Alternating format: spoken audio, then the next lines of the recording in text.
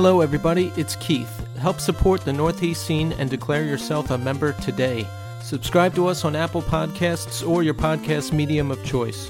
Rate us and leave a review. Every little bit helps. Subscribe to our YouTube channel. It has every podcast episode plus other exclusive content. Like and leave a comment. Follow us on Instagram and Twitter at TheNEScene. Also, continue to write us at northeastscene@gmail.com. We want to share your experiences as well. And now, here's the show.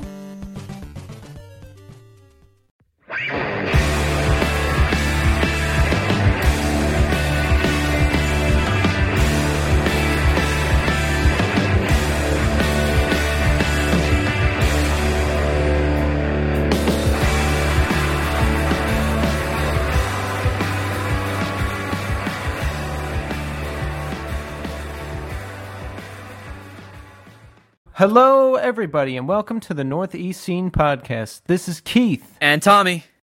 And you know what time it is. Podcast time. It's Monday night. It's Monday night. This is it. I felt like anxious and weird before we started, but now that we're in it, I feel better. Really? Yeah. Dude, I get anxious before everything. Like I was talking to Romy last night and I was explaining anxiety and she's like, oh, you should be on medication maybe. And I was like, no. Like everything makes me anxious. The only way, like everything, that's just normal. The only way I'm going to go on medication is if I start having panic attacks in public. Yeah. That's what it's going to take. Yeah. I've gotten panicky before, but it's always like something that's, it's always associated with something else. Like I usually hear when people talk about like real serious panic issues, they just get panic for no reason. Like it just comes out of nowhere and it just hits them like a ton of bricks. I get nervous about things, but I don't get like, it's associated with something. So like I have a big presentation at work tomorrow and I have to present in front of like 40 people. Like that's like, okay. I get a little, like, antsy about stuff like that. But everything else, like...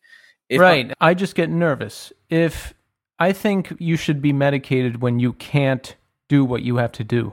Yeah. I can get everything done, but I'm just nervous. That's it. It's just, if I feel like there's sometimes where I've seen people that have that, it's like a regulation issue. Like they can't keep it in the middle.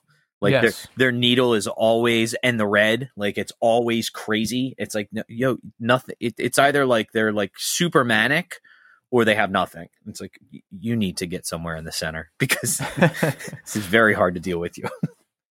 Well, it's Monday night and it's podcast time, our favorite time. So tonight we're going to be talking to none other than Romina Herrera Malatesta, world-renowned fashion stylist, and my girlfriend. And Chuck Moran, who is famous for doing the graphics for the Northeast scene. Oh, and also a little thing called Horror Prints, where he does shirts and models. He did stuff for like, I don't know, like the Cranberries and Patton Oswalt and the Melvins and stuff like that. So, I mean, Maserati. His big deal is Northeast scene, though. That's like that's his calling card at this point. They will be joining us and we'll be talking to them. And, Tommy, I wanted to ask you, you said you set a date for quitting vaping? Yeah, dude. When? I want to quit on Saturday, so I actually have one more one of those. So I use Views. Mm-hmm. I stopped using Juul. It got too expensive. So I have one Views cartridge, and I kind of plan on it. It'll most likely be done Friday night or Saturday morning. So not Saturday morning. I don't vape in the mornings. I really only do it at night when I get, after dinner, that kind of thing. Views used to be my brand, and I started vaping again around this time last year. I've since stopped, but I got on the Juul tip because I was going out more and my friends were doing it, and it started with me taking a puff here and there. And of course, it escalated to me sitting at this very desk and being like, should I buy it? Should I buy it? Should I buy it? Yeah, I'm going to buy it. And then I went to the bodega and bought it and, smoked it and felt pretty good. And it was like everything else. It was fun at first. And then it became it's a chore at that. Yeah, I started doing it all the time, and it started making me more anxious than feeling good. And then I was doing it in like bathrooms and at work and on the way to work. And I don't smoke it like a normal person. Tommy, you know this because we were at that All Else Failed show around this time last year, and I figured out if you take the cartridge out and put it back in, you get like a big hit, like it's the first new cartridge. So I would do that every single time I took a hit. I remember you and I we were texting one night, and I was talking about how, you know, I smoke a little bit before I go to bed, and I was like, yeah, I have it in bed with me, but you were like, yeah, I had to stop doing that. I literally would do it at night until I got dizzy and then fall asleep. You're like, it's everything else I do in my life. I can't do it a little bit. I have to fucking take it to the extreme. And I was like, fair enough. Yeah, I would sleep with it in bed next to me, and I would smoke it until I got dizzy, and then go to sleep, and I would wake up and take a hit. I would take hits in the morning, and then I'm going to the deli every other day to slap down $40 and buy another pack of mango cartridges. Oh shit! That's how much they are? $40 up in New York? Yeah, close to. And I was like, I'm doing this. I'm spending money I don't have. I'm miserable. This is just drugs all over again. Yeah, in a much smaller, more manageable form. It's the exact same idea though. Yeah, I don't keep mine with me during the day. Mainly because I'm on camera for a good chunk of the day anyway, teaching. So it's like I don't want it with me because that temptation to use it and then like walk in front of the camera and be like, boo, like a big cloud of smoke come out and me be like, anyway, when we're solving systems of equations, like that kind of shit, like I just keep it upstairs in a drawer. And so when I'm done work, I'll have a little bit. When I'm done dinner, I have a little bit. And then I have a little bit before I go to bed. Like before I go to bed, I usually work out real quick and then shower and then hit it a couple times and then put it back in the drawer. I'm an expert at quitting things now. So it got to the point where I knew I had to stop. And around New Year's Eve, I was like, all right, New Year, that's it, I'm done. And I stopped, and I was at Romy's house, and I felt a physical withdrawal because I was smoking, I don't know, one of those 5 milligram cartridges a day, I think. Oh, okay, yeah. I don't know, our relationship was newer, so I didn't feel comfortable not being home anyway. So I was like, I got to go home. I'm sorry. Like I felt crazy. Oh yeah. So there was like a day or two of that, and then thankfully I stopped. That's good. Completely stopped. Yeah, I think this is going to be an easier transition for me in terms of like for me quitting smoking really sucked. It was just one of those things. I have kids and I want to stay healthy. Like, not like vaping's much healthier for you. But I quit smoking for about over, I don't know, 3-4 months. Yeah. And then I would go, like, I would do these things where I would, go out, and I would go out with, mainly you. and then I would go and be like, well, I'm going out with Keith. Like, we're going to This Is Hardcore. I'm going to buy a pack of cigarettes. Yeah. But it's like, that's what it was. Is like, I would smoke for that day and then throw them in the trash. Like, yeah. Yeah. It's not fun. I've reached a point where I won't even touch them anymore, even on special occasions, because I just know it's not fun. It's not going to change anything. It's just an attempt to take myself out of myself, and it serves no purpose at all. So that's it. It's over. It's over, Johnny. It's a phenomenal attitude to have about it, because it really is like it. There's no added value. Like I don't. Other than for me, like the relaxation part of it, and it's that routine part of it is huge now. But yeah, I started again when we got quarantined. Yeah. Because like the first 2 weeks of quarantine, we were just home, and I was like kind of going up the walls, and I didn't know what to do with myself. I was only teaching an hour a day, so I didn't really have much to do. My day was done at 10:30 in the morning, and as like with anything, like idle hands it just immediately I went to let's replace normal life with something else. So, yeah, just on a whim, I got a thing in the mail because I was a smoker for a long time. I used to get the offers from like Marlboro and Camel and stuff like that. 9 times out of 10, it's for garbage stuff that I won't use, like Camel, like chewing tobacco, like that snus stuff. I'm like, I'm not using that. But did you ever do that? Did I ever chew tobacco? Yeah, in college, I did for. I knew you were gonna say in college. I could just see you up in Wilkes Bar with the fucking spittle bottle and like. You know. That's a big thing with lacrosse, football, wrestling. That was like the common thread. All of us at parties, you would have a beer in one hand and then a spitter in the other. So I saw some people posting online. You know that party in Philly, Making Time? Yeah, I never went to that. I was going to ask if you've ever been to one. No, I remember I went to that. I went to that other place, the 700 Club. Yes. But I never went to Making Time. I've been to it a bunch of times. I've seen all these electronic indie acts that people talk about, LCD Sound System, Soulwax, whoever else. I don't remember any of it. Oh, yeah. I don't remember who is who. And it's not my go-to genre of music. I don't listen to DJs or that type of stuff, really. So I wasn't paying attention. And I was also never sober there. Yeah. Yeah. Well, so I was reminded of another funny story. You're going to like this. Before I moved to New York, I think it was 2011 or 12. And a friend of mine is like, hey, you know, my boyfriend is part of Making Time. He needs someone to work there for the night to help bands load in and all this stuff. You know, they'll pay you $100. And I was like, sure, I'll go. Now, sending me to a bar to go work is like asking Cookie Monster to reshelf the cookies in the grocery store. Oh, you know? Yeah. Yeah, it's so... Fox in the hen house. Yeah, this is what a disaster I used to be. I go there, and Pat and Stan is in town. Oh, okay.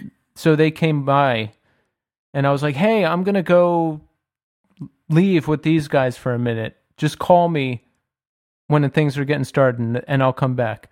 Now, that alone is a horrible thing to do at a job. Like, hey, I'm going to leave the job. You call me when it's time to come back, and then I'll come back. Yeah. So I go to the bar with them, and I have a bunch of drinks. And then I come back after they call me. I'm surprised they even called me. And I come back, and I'm sort of working, I guess, but like, I'm just drinking like I'm at Making Time, you know? And I got into, I'm guessing I got pretty drunk pretty early. And then, of course, since I'm drunk, I'm like, well, I need something else. So I just leave. And I go down to Old City to meet up with a friend and grab something and come back. And then, you know, I'm doing my job. Like, I'm helping the bands load in and keeping an eye on everything. But at one point, the guy calls me and he's like, are you drunk? Like, someone said you're drunk or you're at the bar. And I was like, what? Like, I had a drink, but no, I'm fine. Everything's fine. And, you know, it was like, I was like backstage partying with one of the bands, and then I loaded them out, and I wanted to leave to go pick up something else, if you know what I'm saying. But you have to get down there at a certain time. Oh yeah, or else that street's closed. Yeah. So I call and I'm like, hey, everything's loaded out, work's all done, so I'm gonna get going. And I left, and I, you know, props to the guy. They still paid me. Jesus. Yeah, they paid me. It was like all 5s and 1s though, so I think that was kind of like the fuck you, which warranted, certainly warranted. Yeah. But I saw that dude again, and I was like, hey man, I'm sorry about all that. You know, like how that panned out. Well, that was cool of you. I mean, that's the thing is like we do shitty stuff, but as long as you make amends eventually, and you know, recognize that you were in the wrong with shit, like I don't see an issue with that. Like I mean, I've made like I don't think I've told this story, but I got fired from a job that I had that was like a family friend hired me. Mm-hmm. And it was just like a short time job. He was building a car wash and he just needed laborers, people to move things, set things up. Like I think I was 16 at the time. And I remember I showed up to work and it was he had multiple car wash locations, so I'd have to drive in between some of them. So sometimes he would say, hey, go to this one and do X, Y, and Z, and then go to this one and do this one. And then he had this is how long ago this was. He didn't have a cell phone, he had a pager. So when I would get to each location, I would page him. So he paged me and said, hey, call me. So I called him and I said, where do you need me to be? He goes, we have the one in Warminster. Go to the one in Warminster. I'm getting a lot of complaints. The coin machines are jammed. I'm like, okay. Well, right in front of the pizza place is this other, or in front of the car wash is a pizza place called Reese's Pizzas. And I was like, cool. I'm going to go in. Whoa. The pizza place is called Reese's Pizzas. Yeah. That is really stupid. It's clever, though. It's been in business for a long ass time. So whatever. I go to get a slice there. And I get a slice. Did they put Reese's Pieces on the pizza? No, it's regular pizza. I think the dude's name is actually Reese, though, for real. I'm not sure. But I go to get a pizza and a soda, and I'm sitting in the parking lot. And it wasn't like, Warminster's like it's a suburban neighborhood. So I heard like tires screech and then like, like that kind of thing. I was like, holy shit, someone's coming in here in a hurry. So I was literally sitting in it was like a middle booth kind of thing that you could make change from. So I was sitting there eating my pizza. The guy who owns the place is like, I've been trying to call you for like half an hour. I'm like, oh, I took a break, but and I'm literally, I have pizza in my mouth as I'm trying to explain this to him. Yeah. And he's like, you're fucking fired. And I was like, I didn't do anything wrong. I just got here. I went to go get a piece of pizza. The coin machine's unjammed. He's like, how am I supposed to know that? You never called me. I'm like, okay, well, you can go and check. It's unjammed. Like, keep in mind, I'm 16. 16? So, yeah. I was a little kid. I was a kid. So you're telling me there was only a 30-minute lapse in time and he freaked out that much? Well, he also lived he lived in like Southampton, so he was only like 10 minutes away. So I guess he couldn't get in touch with me and was like, hey, the kid never showed up to the spot. And now it was a Saturday. So people are trying to there's literally a line for people to wash their cars. And he's like, I'm losing money by the minute because this kid's not fucking calling me. And up until like a few years ago, I was like, that dude's a dick. And then afterwards I was like, look, he just asked me literally to walk inside and make a phone call and be like, hey, I'm here and it's unjammed and you're fine. But instead of doing that, I went and got a pizza. I got a soda. I smoked a cigarette. I was like sitting there hanging out. And this guy's like, my livelihood is making sure this place is working and your asshole fucking self is sitting inside here. And I don't know what's happening. So he lost his temper and was like, you're fired. And I was like, oh, okay, well, I'm just going to go home. I mean, the job was done, right? There wasn't a backup at the car wash. Yeah, but he had no idea. Why would he assume there was a backup at the car wash? So here's what happens: is there's an electronic signal that when the machine gets used, it tells that the machine is being properly it's properly doling out all the so if you pay for the 7-minute car, because it was one of those self-serve ones where you just you made change and then you put the quarters in and it would turn on for a certain amount of time. Well, it was all computer controlled, so he knew when they were functioning correctly and when they weren't. But the problem was, in order to reset them, somebody had to manually go in and unjam all the quarters and reset it. So you physically had to you couldn't do it from the computer. So here he is at home, looking at it going this shit ain't working. And then I fixed it. But the problem is that I guess on his end, he never saw that. So he was waiting for the phone call rather than the actual look at the computer and see if the fucking thing's working. So he lost his shit at me. And I was like, I don't know what to tell you, bro. Keep in mind, it was like a $5 an hour job. And it was just one of these things I did for I actually only worked there for 3 weeks, and then he fired me. And my mom was like, you're never going back there. Well, I think getting fired is a rite of passage. I got fired from my first job, and you learn. eventually, hopefully. I got fired from Super Fresh too. Yeah. Yeah. Well, we're going to save that story for another time. Yeah. That's a better story anyway, so. All right. We're going to talk to Romina now, and she's going to talk about her life, her work, and also what it's like to be in a relationship with me. Oh, I'm sure there's going to be a lot of interesting content there. we can share stories about dealing with Keith time. We could be that's exactly why I want to do this. It's going to be good for the show. Here we go. Now we're here with world-renowned fashion stylist and my partner, Romina Herrera Malatesta. Ew. Hello. Hey, Romy, welcome to the show. Now, you're actually our first female guest to the show, which is great because we need more women on the show.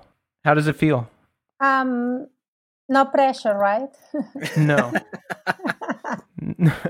No pressure at all. You're representing all women, so no pressure. Okay, so I might be very careful about what I say. Well, welcome to the show. Now, Thank you. we were excited to have you on because Tommy wants to know what it's like to be in a relationship with me. Now, he's kind of in a relationship with me too, so he knows, and you guys can talk about it, share war stories. Yeah, can I say this? Is it quadriculado? Yes. I love that because it's so accurate. For those of you that don't know, it's Romy's nickname for Keith, and it means graph paper. Because he is such an ultra regimented person. He really likes things very specific. And he's like super what do you call that? Like a type A personality? Like where you like everything has to be in very like organized, orderly. Painfully so.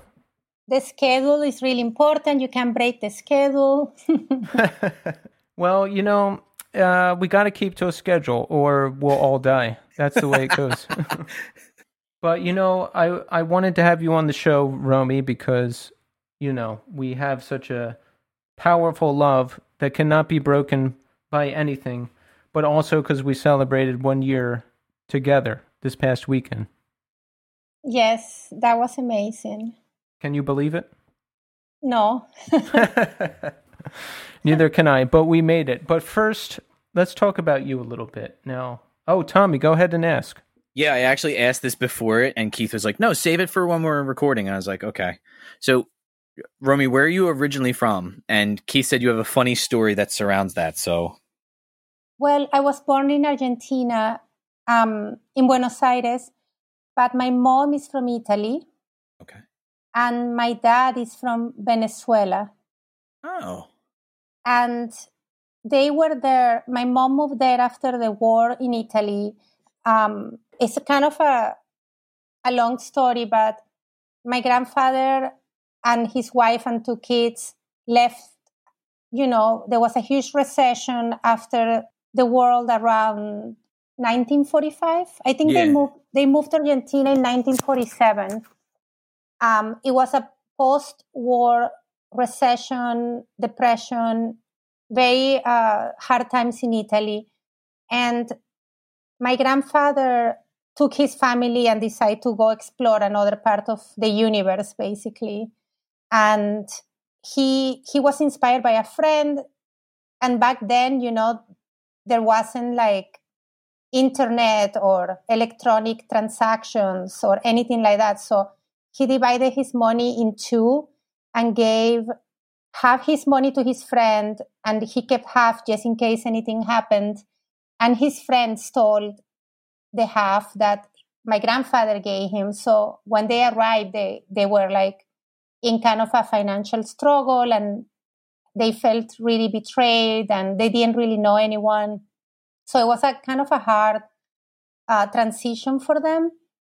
And my mom, was raised into this very old school, extremely Catholic, very formal, high morals type environment. So she fell in love with a wild artistic, bohemian Venezuelan.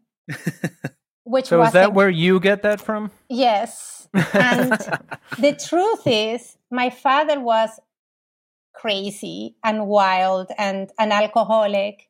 And he was also mixed raced. Like he was most of it like a Caribbean guy, like a mix of like indigenous, Black and Spanish. And so my grandfather was super racist and he hated it. So he didn't, when my mom and my dad got married, they didn't speak to her for a long, long time. And we lived there in Buenos Aires for like 8 years. And finally, they moved to Venezuela where his family was. And so for me, it was really strange because, I was already like a mixed race kid in Buenos Aires.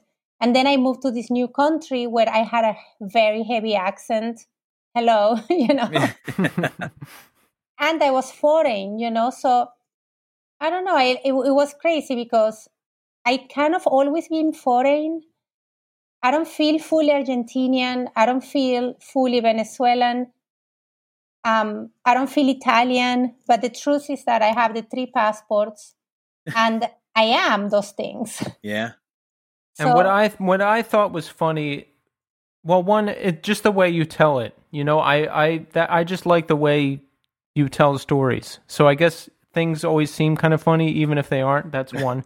And two, you give yourself a hard time about your accent, but I don't have any trouble understanding you, like even before I knew you. Well, yeah, not at all. That's amazing because I have a very thick accent, and sometimes when I'm nervous, like right now, I mix words. Like I was thinking, instead of saying word, I said words, like I mix things that sound similar, get mixed up in my head and they're hard to separate.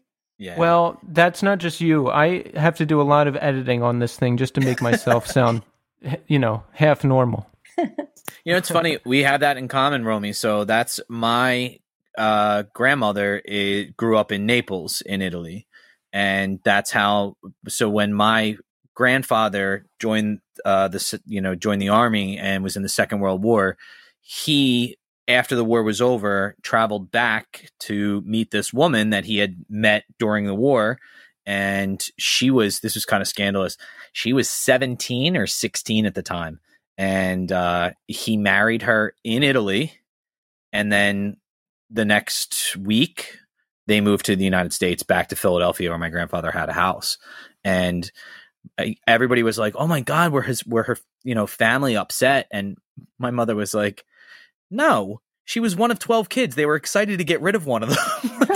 They were like, "All right, that's one less mouth to feed. So let's get as many of these kids out of here as we can." So it's really funny is when I was 12, we went to Europe for about 3 weeks. And we went and visited the church where my grandfather and grandmother were married. We visited some family that's still there. My mom's in contact with a lot of them. And my mom speaks, as my mom says, she speaks Italian like a 6-year-old because that's when she stopped speaking it. Because when she was raised speaking Italian at home.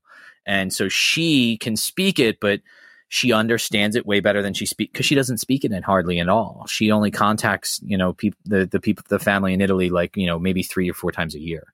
But it's really funny to hear her speak it. She literally stops every couple seconds and thinks. Like she actually has to think about what she's saying. Yes, languages are something really powerful, but at the same time, I don't know. For example, I was raised speaking Spanish, but my mom spoke Italian at home, but not to me, to my little brother. So I heard Italian my whole life, but I never spoke. And then I had to go to school to learn to speak and write Italian. And now I do it very well. But then I learned French later in life. And as soon as I started going to French school, I forgot Spanish and Italian. Like my brain could not handle like another language that was, like a Latin romantic it has language. the same root. Yeah. Yeah, it was confusing. can I? This is such an odd question, but I always think about this when people speak multiple languages. When you're dreaming at night, what language do you dream in?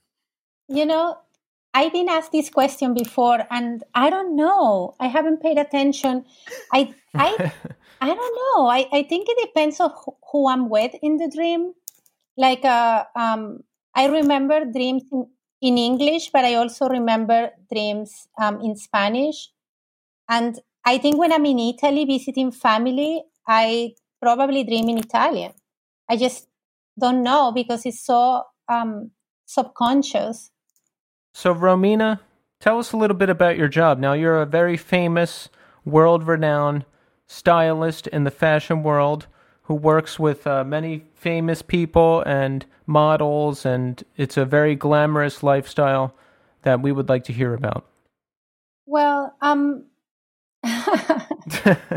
I'm exaggerating a little bit, but not really. But go ahead. Well, so yes, I'm a fashion stylist, which means I create concepts about how to dress people, or I translate trends that you see on fashion shows into magazine photo shoots. I also dress actors. I have a magazine with a friend, and I propose a lot of the ideas, like creative and art direction ideas. So, for example, if I really like a movie, or I really like an actor, or I really like a specific fashion designer, I propose, let's do something with that designer or with that actor. And then, so it goes from art direction, just on the pre-production, just putting everything together and deciding the who, the how, the why. And then on the moment of the shoot, I have to pull clothes. So I basically call all the designers and I tell them, I'm working on this project. Can I borrow samples from you? And I collect, in my apartment or in my office, tons of clothes that I bring on the photo shoot. And then I create like combinations, like outfits, and dress people. And it's so much fun.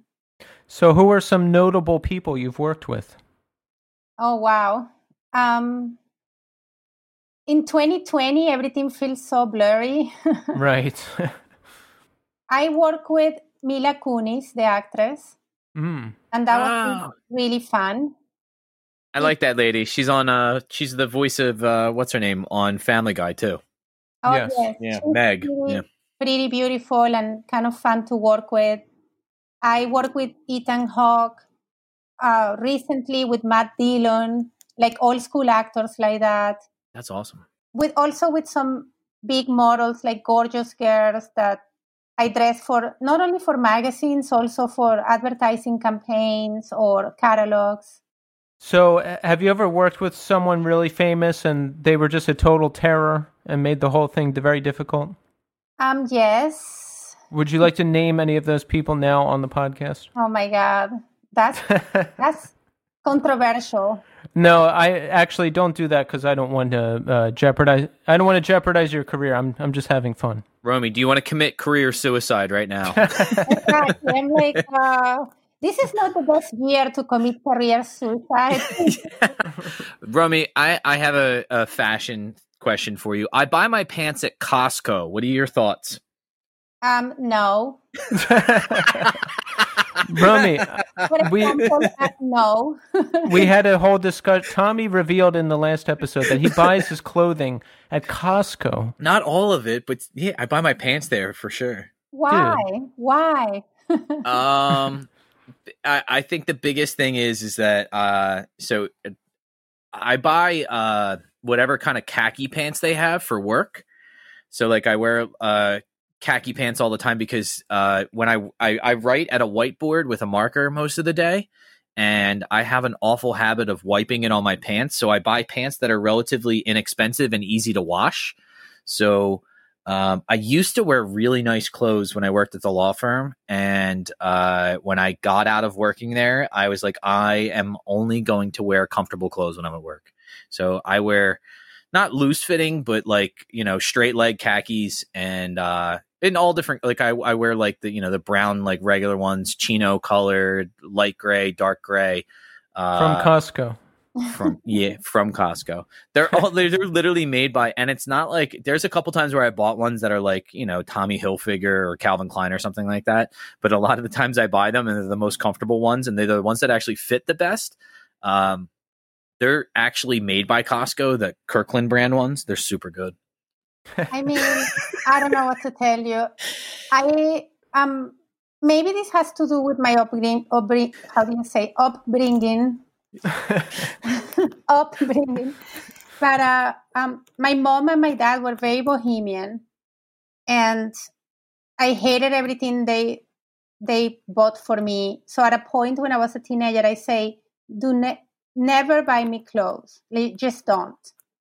And I started working at a fashion shop, like the coolest fashion shop in Caracas, if that it's a thing, And I just started working really young so I could buy myself the clothes I liked. And clothing to me became my armor, the way that I will portray myself in the world and feel good about myself, feel protected, feel like I was expressing my ideals and my personality and my beliefs through my outfits. And it's crazy because when I became a stylist, since I have to do that for other people, I became simpler in the way I dressed, and I basically just wear black. And all my clothes look the same, but they're all different. And everything is extremely high quality. So I have one sweater, but it's an amazing cashmere sweater. And I buy blouses that are made with real silk or really fine materials because I feel like I like the sensation of wearing something well made from a noble fabric, Romy, I hear you that's the way, well, I can't afford a whole wardrobe of great stuff, so I get one or two pieces I really like, often picked out by you. Now, I had in my opinion, I had decent fashion sense before I met you, but, being with a stylist, a real deal stylist, I can take it to the next level, because I'll be like, I need a new jacket, and you'll send me like 15 options, and then I just have to pick. And the legit stuff too, like the real deal, high quality stuff. Yes, that's the thing. So I started working in New York in 1997. So it's 23 years of experience. Wow. But the truth is that when I lived in Caracas, I worked at these fashion boutiques that were for what Caracas is. They were like the best places to buy clothes. And I learned a lot there. I learned a lot about styling and about quality of clothing and about dressing people, even before I started working in the official fashion industry. And I also worked as a model because I had such a cool style and my friends were all artists, so they will use me as their muse. So I modeled a lot in Venezuela. And I also modeled for my friends' music videos because all my friends were musicians. And so they will be like, oh, we're gonna film a video. Can you be the actress in the video? Things like that. And so I was exposed to all this even before I moved to New York. And I have to tell you, I moved to New York to be a model. Like I had an agent and that was my intention. But I met a stylist, an Italian stylist, and she asked me if I wanted to work with her. And I started working with her and I couldn't believe I was getting paid to basically do what I did for all my friends my whole life for fun. It was an actual job. It was so shocking to me. You're gonna pay me to play with clothing? Like, are you kidding me? Like, this is my dream job. And I think there is I don't know if it's a Tibetan, I hope I'm not mistaken, but there is the 7 laws of success, and one of the laws is the the law of the least effort. So basically, the things that you become successful at are the things that are not even an effort for you. You do them naturally because they're part of who you are. Mm. And that's how I feel about styling. I can do it with my eyes closed. I can do it with a huge budget or with no money. I can dress somebody extremely famous or my friend. It's Yeah, even like with our friends, you can go in their closet and pick out stuff they already have and make them look better. Yes. And it's fun. Like, I honestly cannot believe this is a job. It's a kind of an amazing. It's like music for you guys. You're like, oh, I'm making money by playing music with my friends. Yeah, well, we've never done that, but we hear that it's awesome. I was going to say, it sounds amazing. I don't. Yeah, it's the dream. It's the dream. But Romy, it sounds like you lead a pretty exotic and exciting lifestyle. How did you end up with me? Well, I don't know how to say how that happened without confessing. Yeah. So we met through mutual friends, and Tommy, you know how I always lament that like I go to all these shows up here and I never have anyone to go with. Oh yeah. So I mentioned in passing that I'm going to this show, and she's like, I'll go with you. I want to go. And I was like, cool, someone to go to the show with. And I was too dumb to realize that she liked me.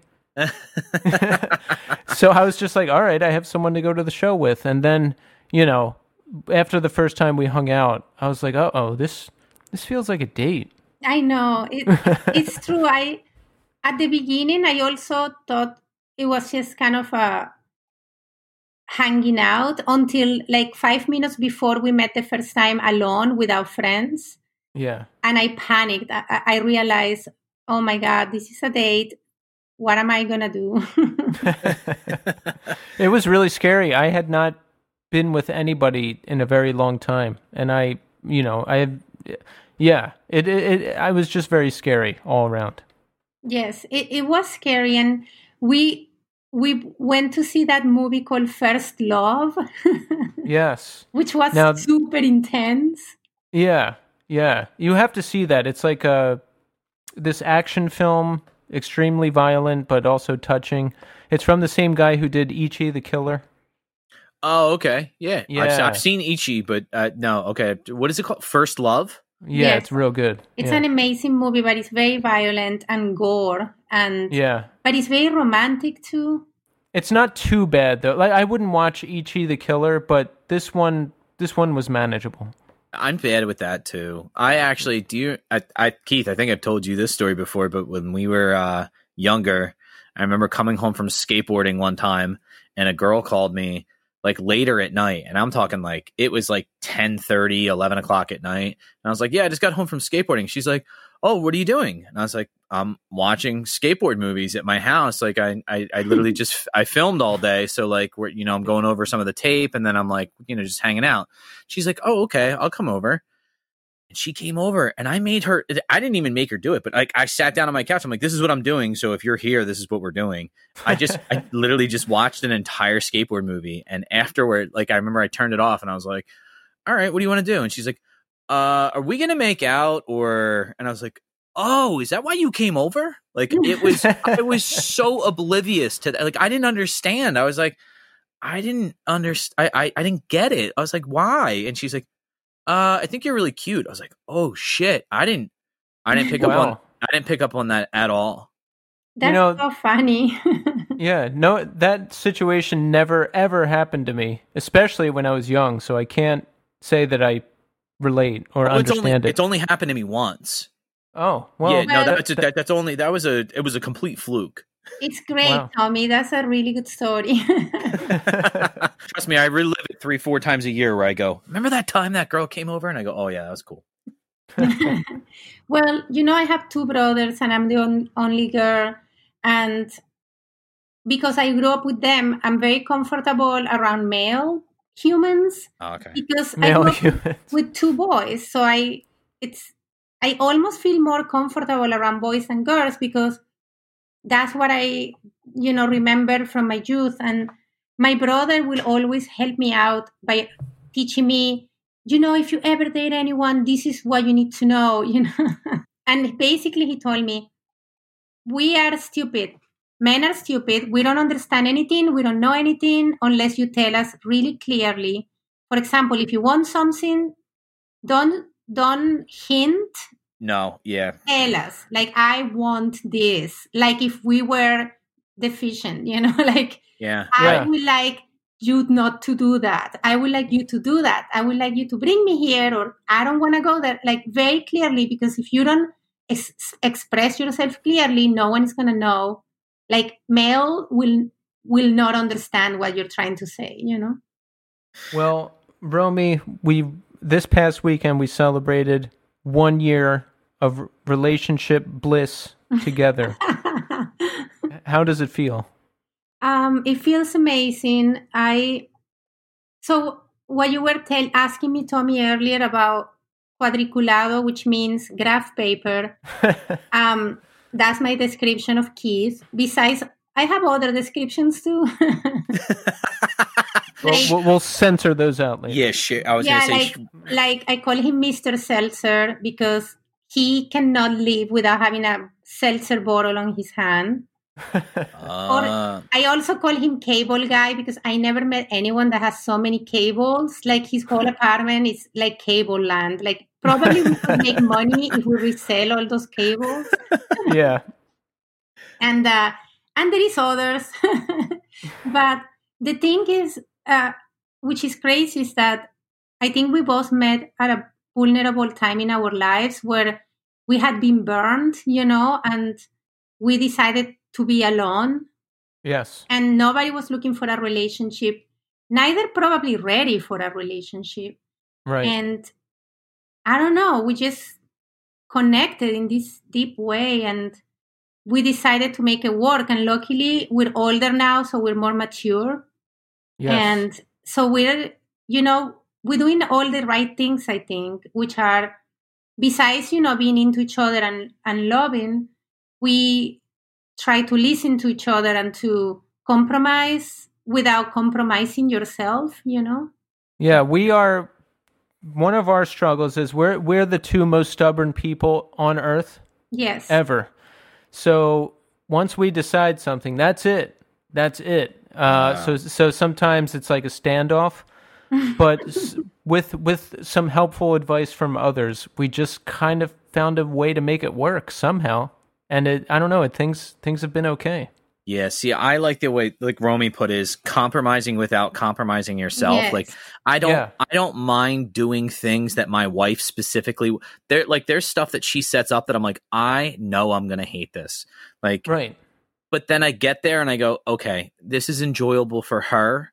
She is having a great time, and because she's having a great time, like that energy rubs off on everybody around us. Like, so the girls are having a great time, I end up having a great time. It's very much that mindset you get into of like, okay, so this is give and take.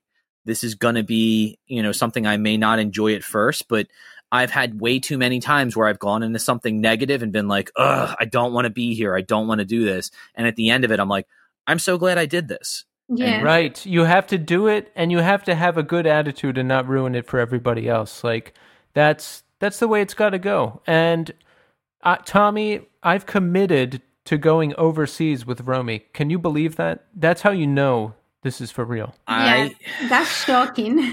Can you, Romy, do me a favor? Take a picture of his suitcase before he leaves. I know. I want to see it, because I imagine like it's like what, like those 1950s videos where they're like, packing your suitcase for leaving abroad. And then like they have like, it's literally like every part is regimented. There's a comb on the top. Like everything is, he's prepared for every eventuality. No, actually, I bring one pair of pants, exactly, two shirts, enough underwear and socks, and then like 7 computers. But that's what it's all planned, Tommy. You're right. He has a list in his mind. Clothing is not important, so I'm bringing 3 things. But then there is electronics and cables. we went to. Are coming. My wife got so mad at me when we went to. So we weren't even engaged. We were just dating for a year. Her brother was an exchange student in Brazil, and we went back to go visit his host family. So we went to live with them for about 2 weeks. And I remember I showed up at the airport, and she started laughing at me, and she's like, "Where are your bags?" And I was like, "I have it. I had a backpack." And she was like, "You took a backpack? You're going to be gone for 2 weeks." And I was like, "Well, I got sneakers on, and then there's a bunch of socks and underwear in there. And like Keith, I think I packed 5 t-shirts, and I figured I'm going to be able to do laundry while I'm there. Like, and then I had a pair of jeans that I wore to the airport, and I had a pair of like regular shorts in my bag." Costco? No, this was 10 years. No, this was 15 years ago. So they were probably like some goofy skateboard brand. Like they're, we went to a bunch of different shops.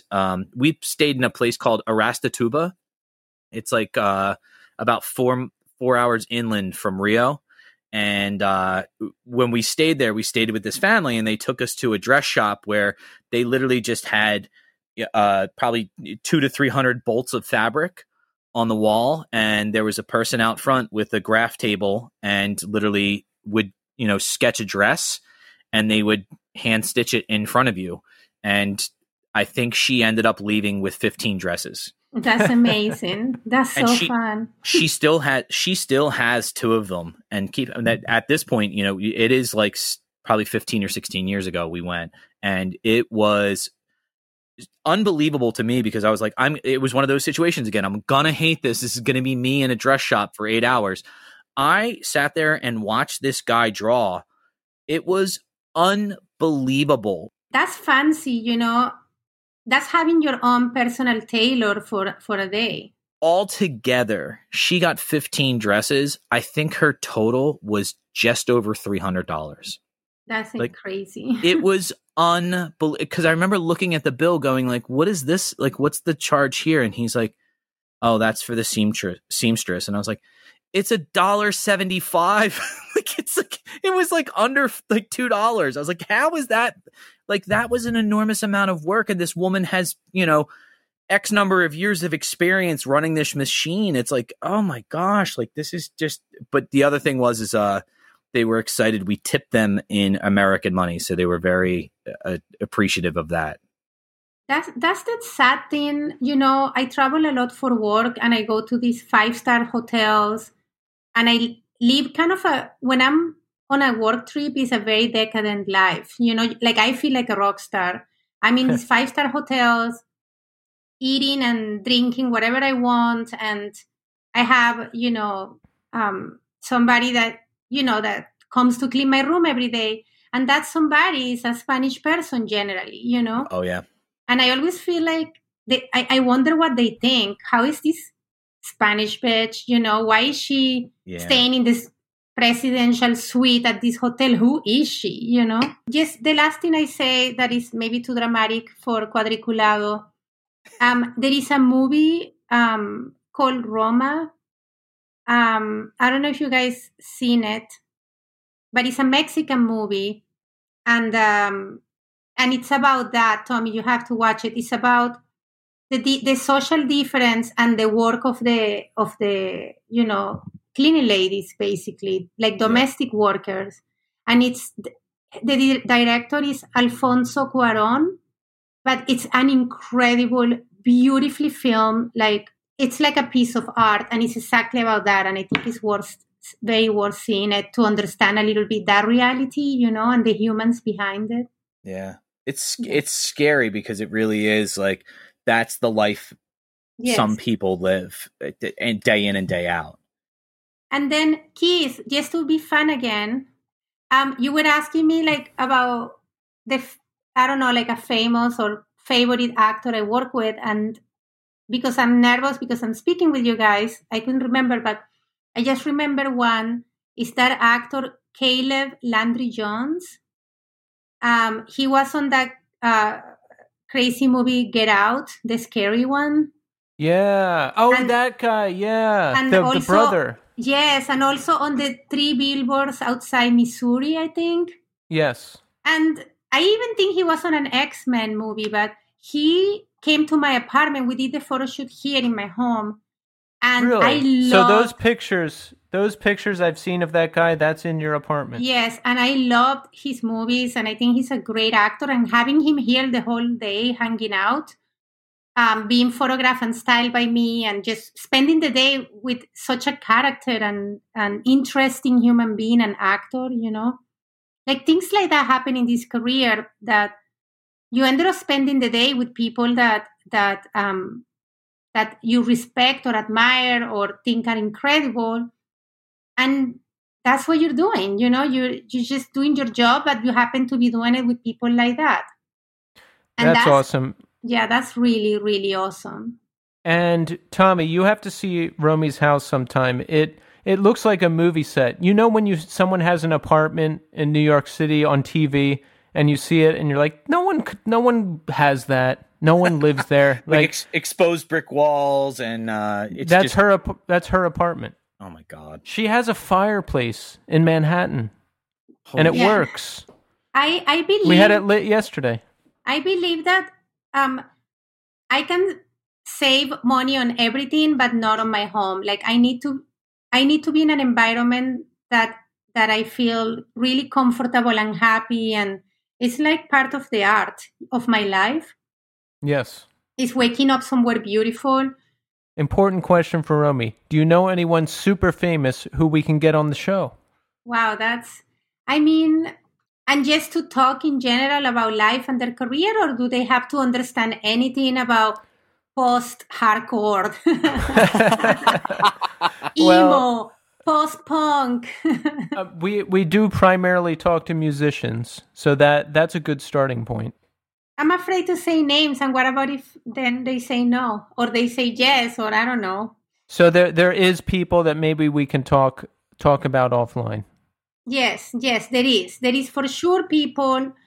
For example, like one time I was working with a beautiful model, which I won't say the name, and she brought her boyfriend to the set, and he was bored, so he hung out with me the whole day. And my assistants were like, you don't know who that is? And I'm like, no, it's the model's boyfriend. And it was Kanye West. And I don't particularly appreciate his music. So I didn't even know. I mean, I thought he's probably a musician, but whatever, and I spent the whole day hanging out with him, and it was so funny. And he was actually super nice and humble and down to earth and normal. He spent the whole day with us in the styling room, not on the front of the studio, like behind the scenes with us. And my assistants knew his music and loved him, so they convinced him to do a little dance for their iPhone with them. And he was that cool. Like I don't know. Like I feel like people arrive to fame and things change. But I'm sure before that, he's been famous for a long time. Well, I don't know. He was famous when I was in college, because that's when I remember when College Dropout came out. That was my junior or senior year. So 2003 or 2004. And that was huge. And that was his second album. So and I never paid attention to him because I wasn't into the music. And that's the good thing about me. When I work with people, I treat them like a subject that I'm working with. I never treat them like famous or important or rich. I just, okay, today we're working, let's just be a team, So I'm good at working with celebrities because I don't get affected by it, and if I ever meet someone who's famous, I pretend that I don't care at all as like a power move. What do you think of that? Well, I don't even pretend. It's just, I don't know. That day, my main focus is my job. Like I told you guys, I love doing it. So I don't even, but I have to tell you, one time I styled Daniel Radcliffe, and I watch every single Harry Potter movie that there is because I have a daughter, I watched them with her, and she was obsessed with him. And so that's the only time I bought the book, the first Harry Potter book, and I brought it on set and I told him, listen, this is so not me. I know it sounds like a lie, but I never done this. But can you please sign this book for my daughter, And he did, and he was super sweet, But I felt like, oh my God, I'm so unprofessional. Sometimes you just have to, though, I mean, in a situation Harry Potter, like that. come on, Yeah. Well, Romy, this was a delight. We thank you for coming on the show. Now, do you you haven't listened to the podcast yet, but do you think you'll listen to your episode? Yes. I hope I don't, die from shame. No, it's been great. So we thank you for coming on, and here's to many more years together. Yes, and Tommy, I love you without knowing you. I know that you're an awesome guy, and I'm so happy you and Keith are doing this together and supporting each other creatively, Yeah, I'm so glad that honestly, like what you said, it's so nice to just know you by proxy.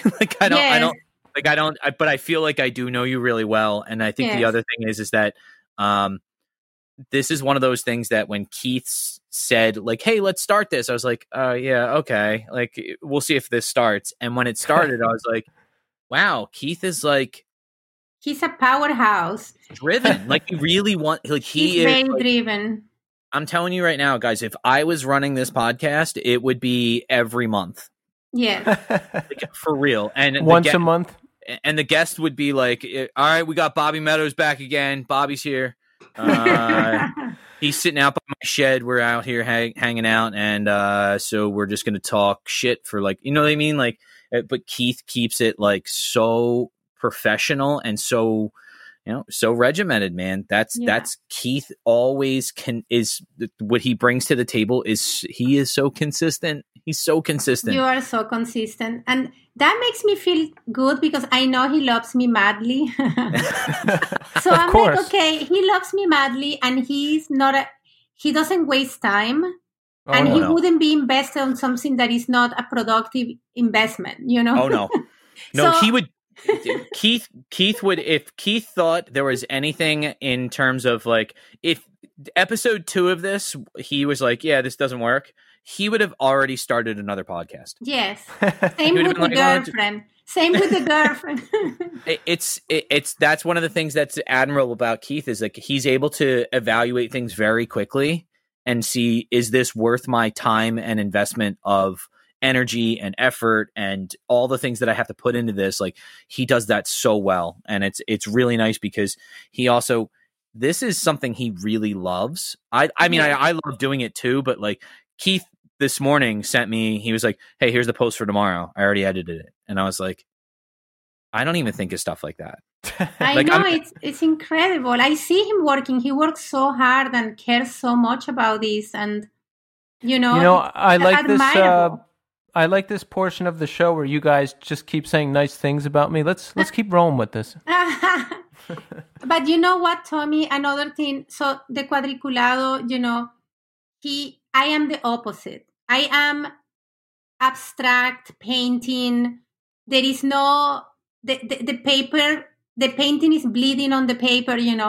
So the combination of somebody so structured with me that I'm more of like a creative thinker and very emotional, and I'm very esoteric, and I believe in like all the gods, and on astrology, and I believe in past lives, and and he's the opposite of all that. And I think the combination, like literally, the combination is amazing because we balance each other, and I love music. If I don't know anything about the kind of music Keith loves, but when I go with him to hear it, I can appreciate the quality of the really good bands, like that one band, of Holy Fun, yeah, dude. One of our first beautiful. Dates was to, let's see, it was St. Vitus, it was Holy Fawn, Psalm, The End of the Ocean, and Oh Brother played. And Holy Fawn was just unbelievable. I'm so glad I got to see them. Romy really dug them. And yeah, the next day I was walking somewhere and I put Take Me With You on, and then I was like, oh, fuck, I think I like her. Oh wow. man. Like, what a cool feeling that is, though, when you recognize like you have a connection with someone, and then that hope of like, oh, I hope they have the same. yeah. One more thing I wanted to tell you. I'm telling Tommy because Keith knows all my stories. But so just to reveal a little bit about myself, but I don't drink anymore, right?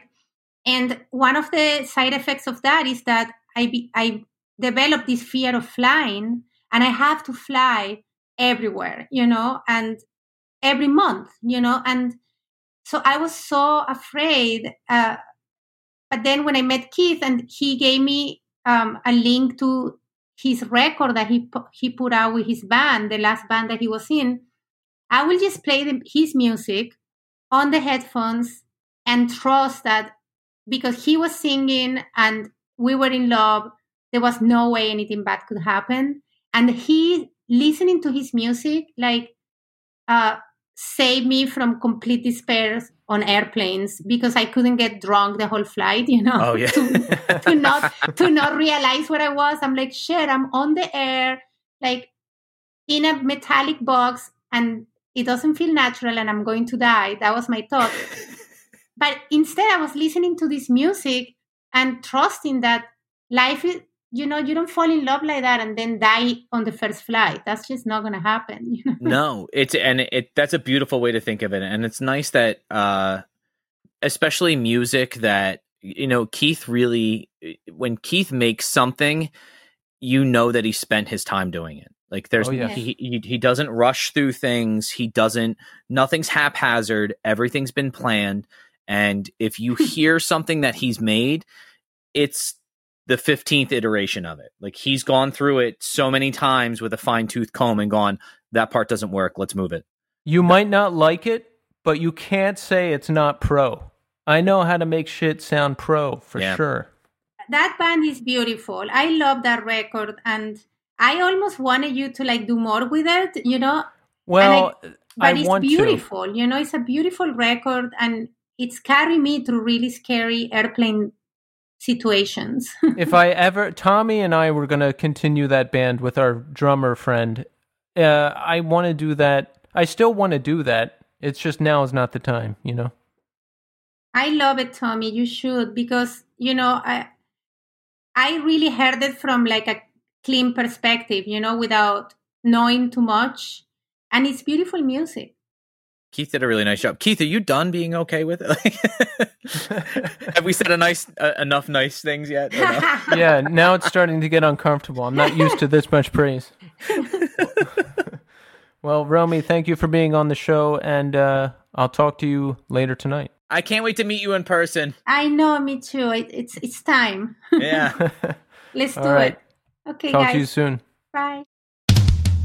All right, folks, now we're here with longtime friend and creator of Horror Prince, Chuck Moran. Yes. Hey, how's it going, guys? How's everybody doing today? I'm okay. It was a busy work day, I just did some stuff, played some video games, pretty typical stuff. I'm getting like caught in that rhythm again where I don't know what day it is, what day of the week. I don't know how many times you guys have experienced that over the last like 6 months, but I'm in like the third cycle of that. Yeah, it happens multiple times every week. I always think I'm a day ahead, and then I panic, but then I realize that what day like today I thought was Thursday, and I was like, oh man, I'm screwed. I have all this stuff to do. But then I was like, wait, it's Wednesday. We're good. Sure. Yeah. So Chuck, as an intro, tell the audience about who you are and about Horror Prince. Well, my name is Charles Moran, and I am an illustrator, screen printer, sculptor, painter, an artist, and I have the brand Horror Prince, horrorprince.com, at Horror Prince as well on the social media channels.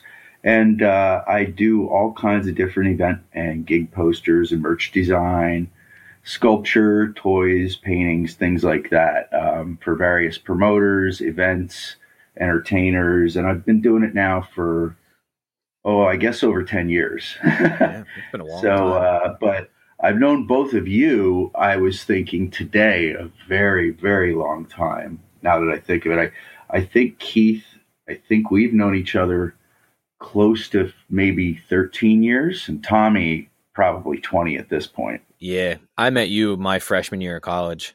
Yes. Yeah, my first exposure to Chuck, remember MySpace and the top 8 or whatever that you could have on the front page? I always remember seeing this guy Chuck on your page, and I was like, who is this dude? Why don't I know him? What's his deal? This guy that Tommy knows. So Chuck, how did you, I'm always curious how people get artistic endeavors started. How did you start Horror Prints? What were the first projects that you did? Well, like anything, it takes a lot of time and patience and hard work. And it originally didn't just start as Horror Prints. It started as me doing concert posters and flyers and things like that. And then just very much being involved in the fan culture convention scene and going to repertory screenings of horror and sci-fi and cult movies. That's when I was kind of got the itch to create my own spin on things. And I guess it's been about probably, I would say about 10 years that I've been doing stuff under the Horror Prints brand and really getting that out there, working with other artists and promoters and companies within the horror and convention scene and stuff like that. So it's been an interesting ride, and it all just kind of builds upon itself. Nothing, I mean, one of the things that I know you guys know and a lot of people out there know is following a passion and building upon that brick by brick and not taking anything for granted and working hard. And that's kind of where it all came from. And I'm certainly fortunate to have worked with the people I've worked with and to have the opportunities I have had. So, absolutely. And that's the thing I've realized doing this podcast is to create an artistic project and have it be something. You really have to put in the work. And there's a lot of work that goes into it. I mean, and it sounds like you've done that too. Yeah. And, you know, a lot of that began back in the early 2000s when I met Tommy. And there were things about his world that I had never experienced before. And I'd like to think vice versa. Oh, yeah. And that's one of the great things over the years when you meet people that you appreciate their passion for things and you appreciate their drive and their ethic and the things they accomplish. And you realize that that's how you have to do things and nothing comes easy in life, you know? That's right. So now I knew you originally. Mm-hmm. You did band posters for a number of awesome bands, yes. gig posters. I know you worked with R5 on a number of occasions at Philly.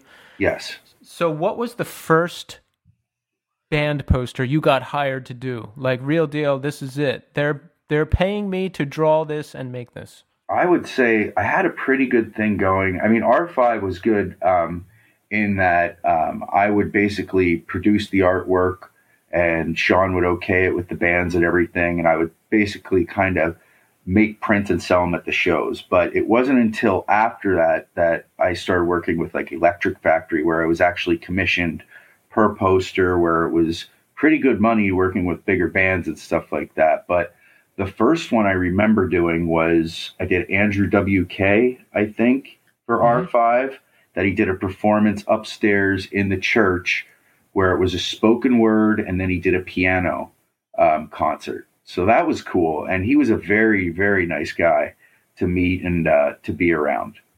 Yeah, very down to earth. I haven't met him personally, but he just seems like a very normal, down to earth person. Now, I went to a spoken word Andrew WK thing at the church. I don't remember a piano concert. Now that I would have liked to see, but the spoken word was very bizarre. I will have to see what I could dig up, but there may be video of it somewhere on one of my hard drives. I'll see what I could dig up. But yeah, he's wonderful, and it's what they have been able to do as a company for the city over the years with the live events they've brought is just wonderful. Between him and I know they did Henry Rollins, they did a similar thing with him, and just so many other people over the years too. Yeah, that spoken word, I remember there was people that just seemed to have legitimate problems, but they were asking Andrew WK how to solve them. Like people kept bringing up love and how to navigate love, and Andrew was doing his best to answer it. And I was like, this is kind of bizarre. He's a very sincere, positive human. You know, you can tell he genuinely cares about everyone he's talking to. Yeah, and Tommy, didn't the guys from Obituary back him on that first album that he did? I'm pretty sure, or at least it was definitely the guy that plays with the Hawaiian, the guitar player that wears the Hawaiian shirt is definitely the dude from Obituary. Oh, okay. I'm not sure if it's everybody, but it's that definitely the one guitar player for sure. So, Chuck, in addition to working with a lot of awesome bands, I know you've worked with Mono, right? Yes. Maserati. Yes. Cage. Yes. Cage Kennels from Def Jux. Yeah. Also, so in doing those posters for R5, I got to meet a lot of those bands, their management, and get jobs from that. So I was able to link up with RJD2 and do a tour poster for him in like 2010. Nice. And that was a big deal. And then I did maybe 4 or 5 tour posters for Mono from Japan. And that was pretty cool because they were all over the United States. So it definitely helped get my name out there. And Maserati has always been a great band, and they were great guys to deal with. I met both of those bands on a double bill that they had done back in 2009. It was my first screen printed poster I'd ever done. They played at the church. And then I think maybe a year later, within the next year, was when Jerry passed away. Yes. In that unfortunate incident. And it's just sad, but they just put out a new album that's excellent, Maserati. Highly suggest checking it out. Yeah, I would love to get them on the show sometime. And I was at that show at the church that you mentioned, and I passed a couple times on seeing them back in that day, and I really wish I would not have. I will never forget that show for as long as I live, because I've never seen them live. I didn't know what to expect. I've never gone to see a band and just watched the drummer the entire time. I had my eyes on Jerry the whole time. That guy was just something else. And that certainly was. Yeah, and when that was just such a tragic accident, which I think actually happened not far from where I live now. And man, it's just so unfortunate. It's just like 1 minute to the next. You never know what can happen. Certainly. But like anything else, they were able to move on and, endure and persevere. And they just put out a new album, Enter the Mirror. So check it out there. All of their stuff is just excellent. Now, in addition to working with a number of awesome bands, you also work with some comedian. Well, at least one comedian too, right? Yeah. You did So I guess it was like around that time. It would have been like 2011 or 2012. I started working with Patton Oswalt doing posters for him, and I've been doing posters for him ever since. But I've worked with some other comedians too. But it's unique to work with him because whenever I do, it's somewhere throughout the country or world. So it's another case of being able to proliferate my art to a different market that I would normally get to. So it's always great. But he's a great guy, very nice guy to deal with, very funny. Do you deal with him directly, or do you go through management? Oh, no, really? I deal directly with Patton. Yeah. Oh, yeah. Nice. He's a very humble, open guy. Again, I have to believe in the universe that if you have a humble and contrite heart, it's going to work out. You're going to find those other people. Right. Yeah, I guess the only time you'd get an attitude is if you worked with Eddie Murphy in his prime or something, right? That would have been cool. Yeah. Just to be around Charlie Murphy that time. Yeah. I don't want Eddie Murphy. I want to hang out with Charlie Murphy. Watch him get fights with Rick James. I heard a story. Charlie Murphy told a story on the Stern Show that back in the day, Charlie would be in the crowd when Eddie was on, and if people weren't laughing, Charlie would beat up the audience for Eddie. That's wonderful. I never heard that one. Now that is support, like none other. God. He's like, Keith, you could definitely appreciate it because you've done stand-up before. the temerity that it takes to do that, to be able to speak in front of people. And Charlie Murphy didn't even start stand-up himself until he became big on the Chappelle Show. Right. So that's that's amazing. And then at that point, he was doing like a national Comedy Central tour. So you can imagine the pressure on him. Like, of all the things I've done in my life, stand-up comedy was by far the hardest. Yeah. It didn't help that I was never prepared and usually drunk or high or both. I went to that. I went to that first tour, that Charlie Murphy tour. Oh, yeah. Really? Yeah. At the Keswick Theater. It was called the I'm Rich Biatch tour, and it was him and Christian Finnegan opened. Yeah. The dude from Larry. Donnell Rawlings. Yeah, Donnell. Yeah. Yeah, Keith. I always think about when you did stand-up comedy. I'm always like, what a nerve-wracking, panicky thing, because it's immediate feedback. Oh. It's bad. I never enjoyed it. I never enjoyed it. Like, and I have to temper all those egos too. Oh my goodness. Yeah, and I did not find the comedy community very supportive, and well, I wasn't very funny either, so that didn't help. So it's like if you're funny, you'll get in. Like, sure. People will put you on shows and stuff, but if you're not, you won't. And it doesn't. You have to really love it to do that. And I think to be successful in comedy, you have to kind of be a loser. Like, you have to have nothing else going on at all. Yeah, you have to be fully devoted for sure. Yeah. It's interesting though. In the past 2 years, I've actually gone to a few comedy open mics with my nephew, who's 21, and kind of taking him out there to like open mics in Berks County. So it's like at bowling alleys. So it's real interesting. Oh, I'm sure. The variety that you see. But I have so much respect for people that can do stand-up, and not just do stand-up, but do like road comedy. I have two friends that are road comics, JT Haverstad out of Austin, Texas, and Jay Chenoyne Jay lives in Massachusetts, I believe. And these guys, up until everything happened with COVID, were doing 1 to 2 tours a year where they would tour throughout the country. And, when they tour throughout the country, they get spots touring or opening for bigger people at times. But they're basically doing what a small DIY band would do and touring that way. And I can't imagine there are many comedians that are able to do that without some type of major backing, the way bands can or maybe did do it 15 years ago, Yeah, and the cool thing about it is you have this routine in your head. You can just show up at a place and say it and make money. I mean, that's cool. Sure. But it's like anything. I mean, you have to weather the good days with the bad days, and it's remarkable to me because I see things from a lot of different angles now that I've been doing things as long as I have. About, I'd say 8 or 9 years ago, I started doing horror conventions and different conventions with my artwork. I did a couple down in Texas called Flatstock, which were strictly for concert poster artists. But it's interesting to see the hustle of everybody and, the good days and the bad days and how people deal with it and, how you have to have a thick skin to follow your passion in life. Oh, yeah. Big time. Whatever it is. I mean, Tommy, too, with the education that you've been through, it's anything, man. Like anything worthwhile shouldn't be easy.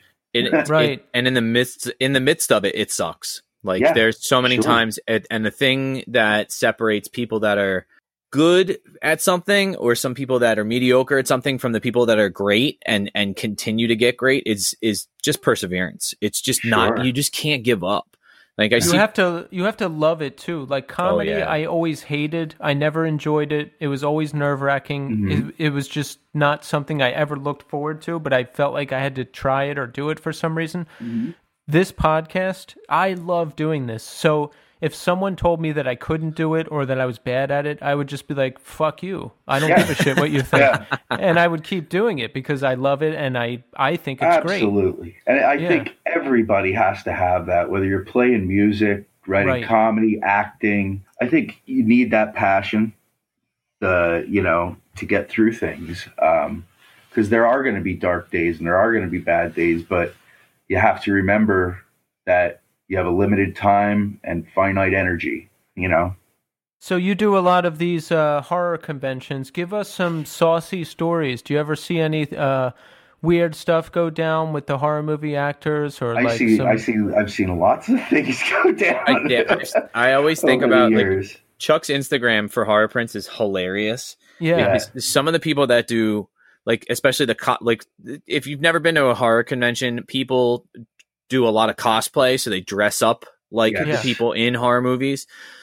Some of the actual like costumes are unbelievable. People spend literally hundreds of hours designing, making, and perfecting the makeup. It's unbelievable, like what people do. And then there's also just crazy people.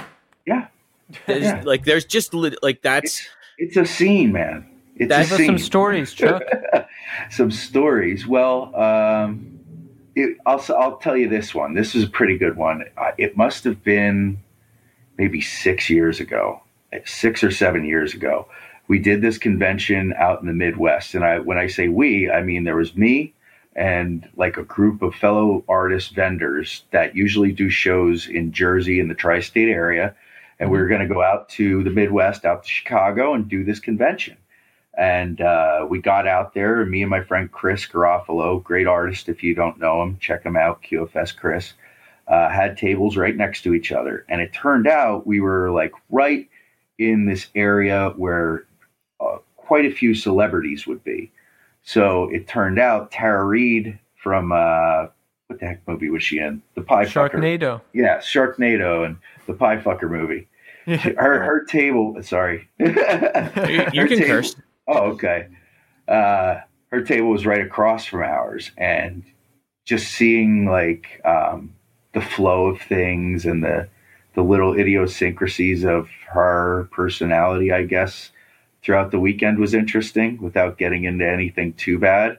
But I think that her and Corey Feldman might have been up to some shenanigans. Yes, evil shenanigans. Oh, so really? Yeah. And whatever.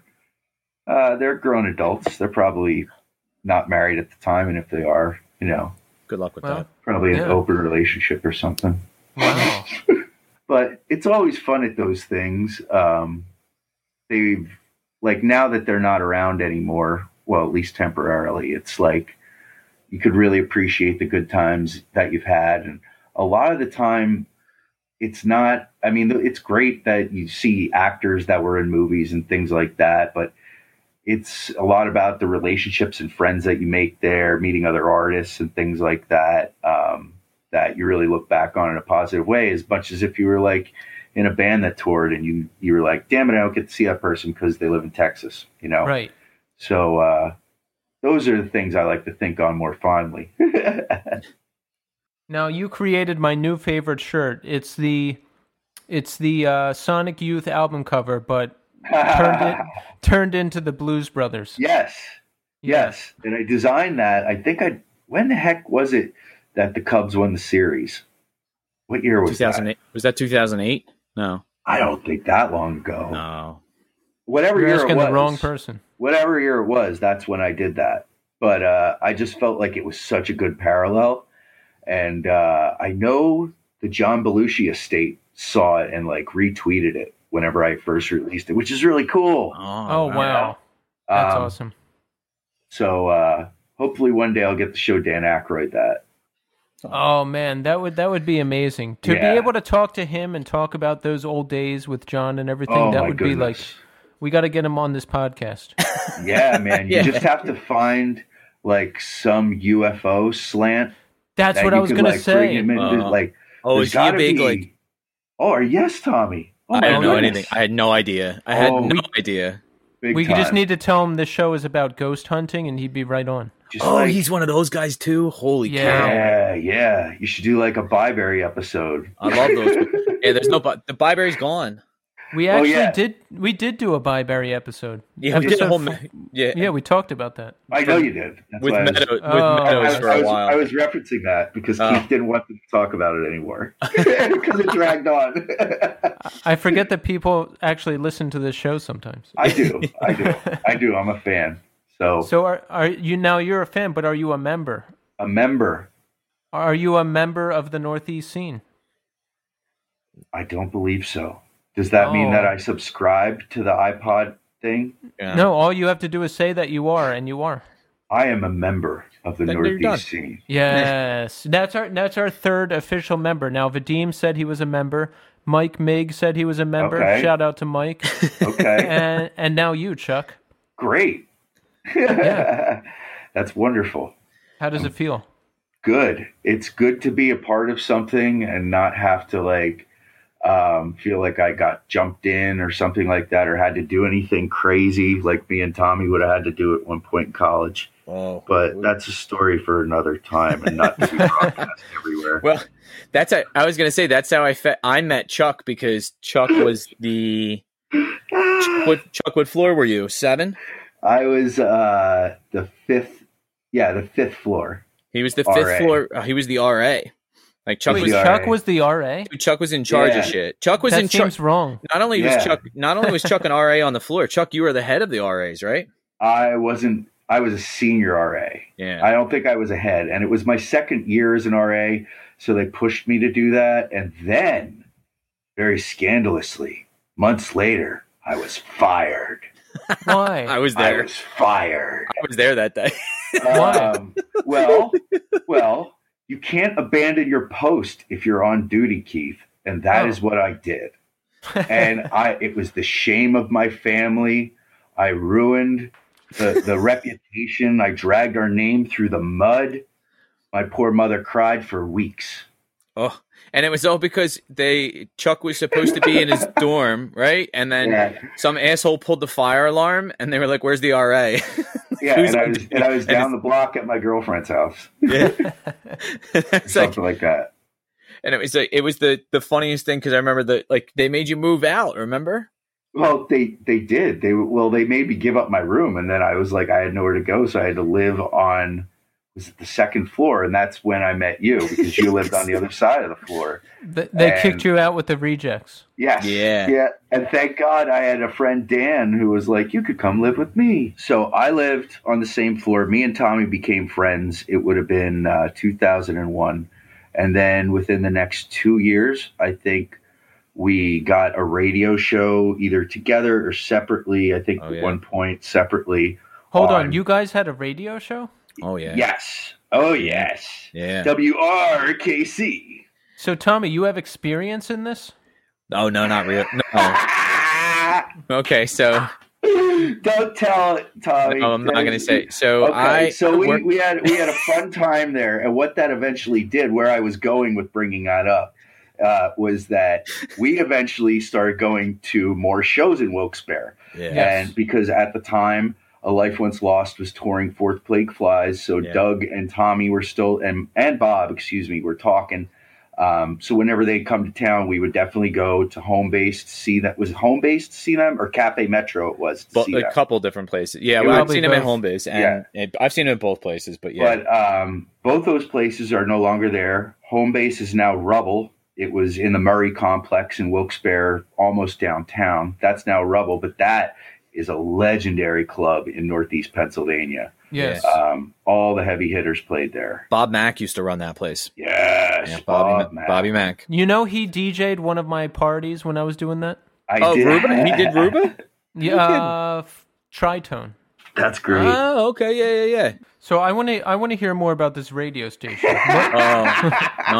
I know where Tommy wants to take it, but I'm not going to let him. Yeah, because there's better stories to be had. So we went to a Catholic college, King's College in Northeast Pennsylvania, Wilkes-Barre, and they had this radio as part of the college, WRKC 88.5, that was run by this priest, Father Tom Carton. Now, Father Tom basically ran this station with a broadcaster in Northeast PA by the name of Sue. I forget the Sue's program last manager. name. I forget her name. But she's successful. She's gone on to work in radio up there. But so we had basically 2 roomfuls full of CDs that were sent by every small indie label in the country or around the world.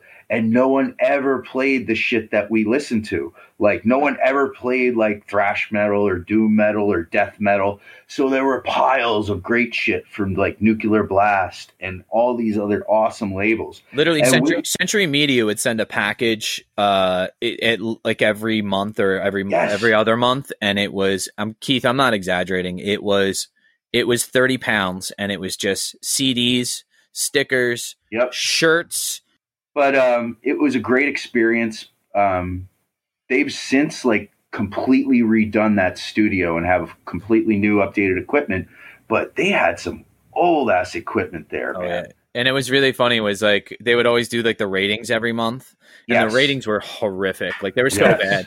But the thing that did the best every single day, like it was one of the longest running radio shows it was the longest running radio show for a long time in northeastern Pennsylvania. Yes. And it's called Radio Home Visitor. That's it. The Radio Home Visitor. So what this gentleman used to do, this Father Tom Carton, is he would sit there and he would read the entire newspaper, the entire like Citizen's Voice or something every day. Keith, not like a little bit of the newspaper, not like the front page, not like section B2. He would read the whole thing, the obituaries, the fucking garage sale announcements, like everything in the newspaper. Yes. And the whole idea was it was started as a program for the visually impaired. So like people that were blind that couldn't get the newspaper in Braille, what they would do is they would broadcast the entire newspaper. But it was like a 4.5 hour long show. Yeah. That sounds soothing. He had a nice voice. Father It's Tom like an early podcast. Yeah, Father Tom. Yeah, he used to yell at us though for playing music. He did not like if he caught like my show or Tommy's show on and we were playing like death metal, he would come scream at us. Oh, he was. So wait, were you just supposed to talk or something? No, we were supposed to play music, but he didn't like the music choices we made. So he would just say, and it was funny because like our show. Why didn't you play Zayo or something? We did. We played all kinds of But he didn't like it? I played the whole I remember somebody called in one time because they were like, what are you guys even playing right now? So I was like, oh, okay, we'll put something else on. I played the whole ISIS Red Sea EP. Yeah. Like I played the whole thing all the way through. And they called back and they're like, yeah, man, that's more like it. Exactly. And I'm like, really? What? Like, I thought you were, yeah. He's like, yeah, play the heavy stuff. I'm like, what? He's got good taste. He did have good taste, and it was such a strange experience. The other thing was that like my show was on from 10 at night to 1 in the morning on Friday nights. Yes. And it was like you would think that's the shift everybody wants, like, cause that's when people are like putting the radio on at parties and stuff like that.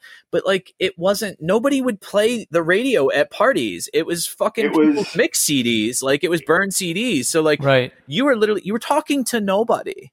It was really fun. It was a strange experience though. Cause it was a strange experience, but like the best part was because it was like a small liberal arts college, they would let anybody have basically anybody have a radio station. You had to screw up pretty bad to get kicked off too. But we knew guys that got kicked off. Our buddies Justin and Chuck basically got a radio show and they would go there once a week for 3 hours and just get intoxicated. Like really and they would pretend they were Howard Stern. Yeah. And it eventually did not work because that priest found out. Yeah. Well, the other thing is like there was a button on the controls, like that was a dump button where you could literally press it and it would stop. So it was on like a 3-second delay, right?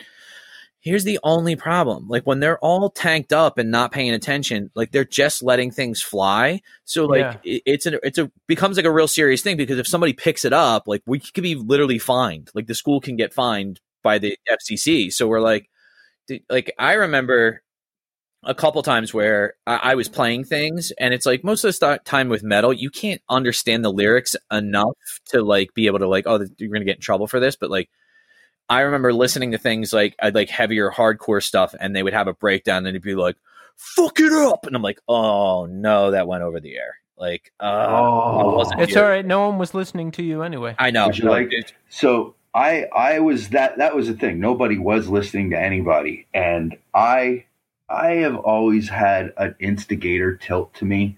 I've always tried to like pry, just like poke just a little too much. Tommy could tell you that about me, but so I made a flyer for my show, and this almost got kicked off the air because I put it all over the campus. And it said Fridays, I think it was like 4 to 7 was my time. And my name was DJ Splintermouth. And my show is called Sold As Is. And it said, the flyer said, get on your feet. And then underneath it, it had a picture of a baby with no arms and no legs, like physically disformed. And I put it everywhere all over campus. They had to have a station meeting about it and call me out anonymously and scold me. And yeah. It was pretty cool. I have gotten cease and desist letters before from other people. I got one like 2 or 3 years ago from Guns N' Roses. Why? What happened? I did a parody on Appetite for Destruction. But it was the gang from It's Always Sunny in Philadelphia. And it said Patty's Pub and it said Appetite for Dissension under it. And I was selling it. And like within a month, I got a cease and desist letter from, I guess, their licensing brand or whatever. Yeah. Yeah. Yeah. With what you do, you know, you kind of mix different media and do your own spin on it. Sure. But I imagine with artists who do that type of thing, they get a lot of cease and desist because you're doing like a mix, like a mashup of different things. It's really like, it's 50-50, man, because I know guys and gals, that make their living just doing all bootleg stuff, you know? Yeah. And that isn't licensed. And guess what? That's how Rick the Life makes his living. Well, a lot of, really? That was Really? like the whole thing was like, that's why what people wanted to beat him up. He was like selling like bootleg shit. Yeah, I bought a man. bootleg Texas is the Reason VHS from him like 20 years ago. Yeah. That was his whole thing, was like half his table was like unlicensed shit that he had just printed. Yeah, but a lot of the time, like that kind of stuff can open doors. Like I've already had gigs open up because I created something, and then the creator saw it and was like, "Let's produce more of these, or let's do a T-shirt of this," you know. Yeah. So that's always cool. My thing is this: if you're an illustrator and you're doing a small edition of things, it's just like a print edition. But if you're doing like 500 posters, that's different, man. Like that, first of all, chances are you're gonna have a tough time selling that many. Secondly, it's just like it's better. I've always thought it's better to try to approach things of an artistic mindset rather than a business mindset. Yes. But not everyone agrees with that. I understand that. Not all artists agree with that. And not everybody can afford to do that either. Well, Chuck, I also want to talk about one of your greatest achievements was creating some of the artwork for the Northeast scene. Yes. Oh, yeah. Yes. Creating the logo, the branding, if you will, for the Northeast scene. Yes. Yes. Now, I mostly create everything myself because I just don't like to rely on other people, and they often disappoint me. I'm sure you've experienced this as well. Sure. But when we were getting ready to launch this thing, I was like, we need logos. And Tommy's like, I'll ask Chuck. And I was like, yes. Chuck is cool. He won't disappoint. No, thank you. And Chuck did, I was going to say, Chuck did it overnight. Yeah. Like I asked him Friday night, he had it Saturday afternoon. Like one thing, like getting back to what you said about, relying on people. The great thing in life is as you get older, you know who you can rely on. Yes. And that's just the fact of life. But, just if you were a musician, you'd want to know how to engineer your music properly. If you're an artist, you're eventually going to want to know how to print your stuff correctly. If you're a sculptor, you're going to eventually want to know how to make replications of your sculpture and sell them, because if you could cut out that middleman, you increase your profit margins.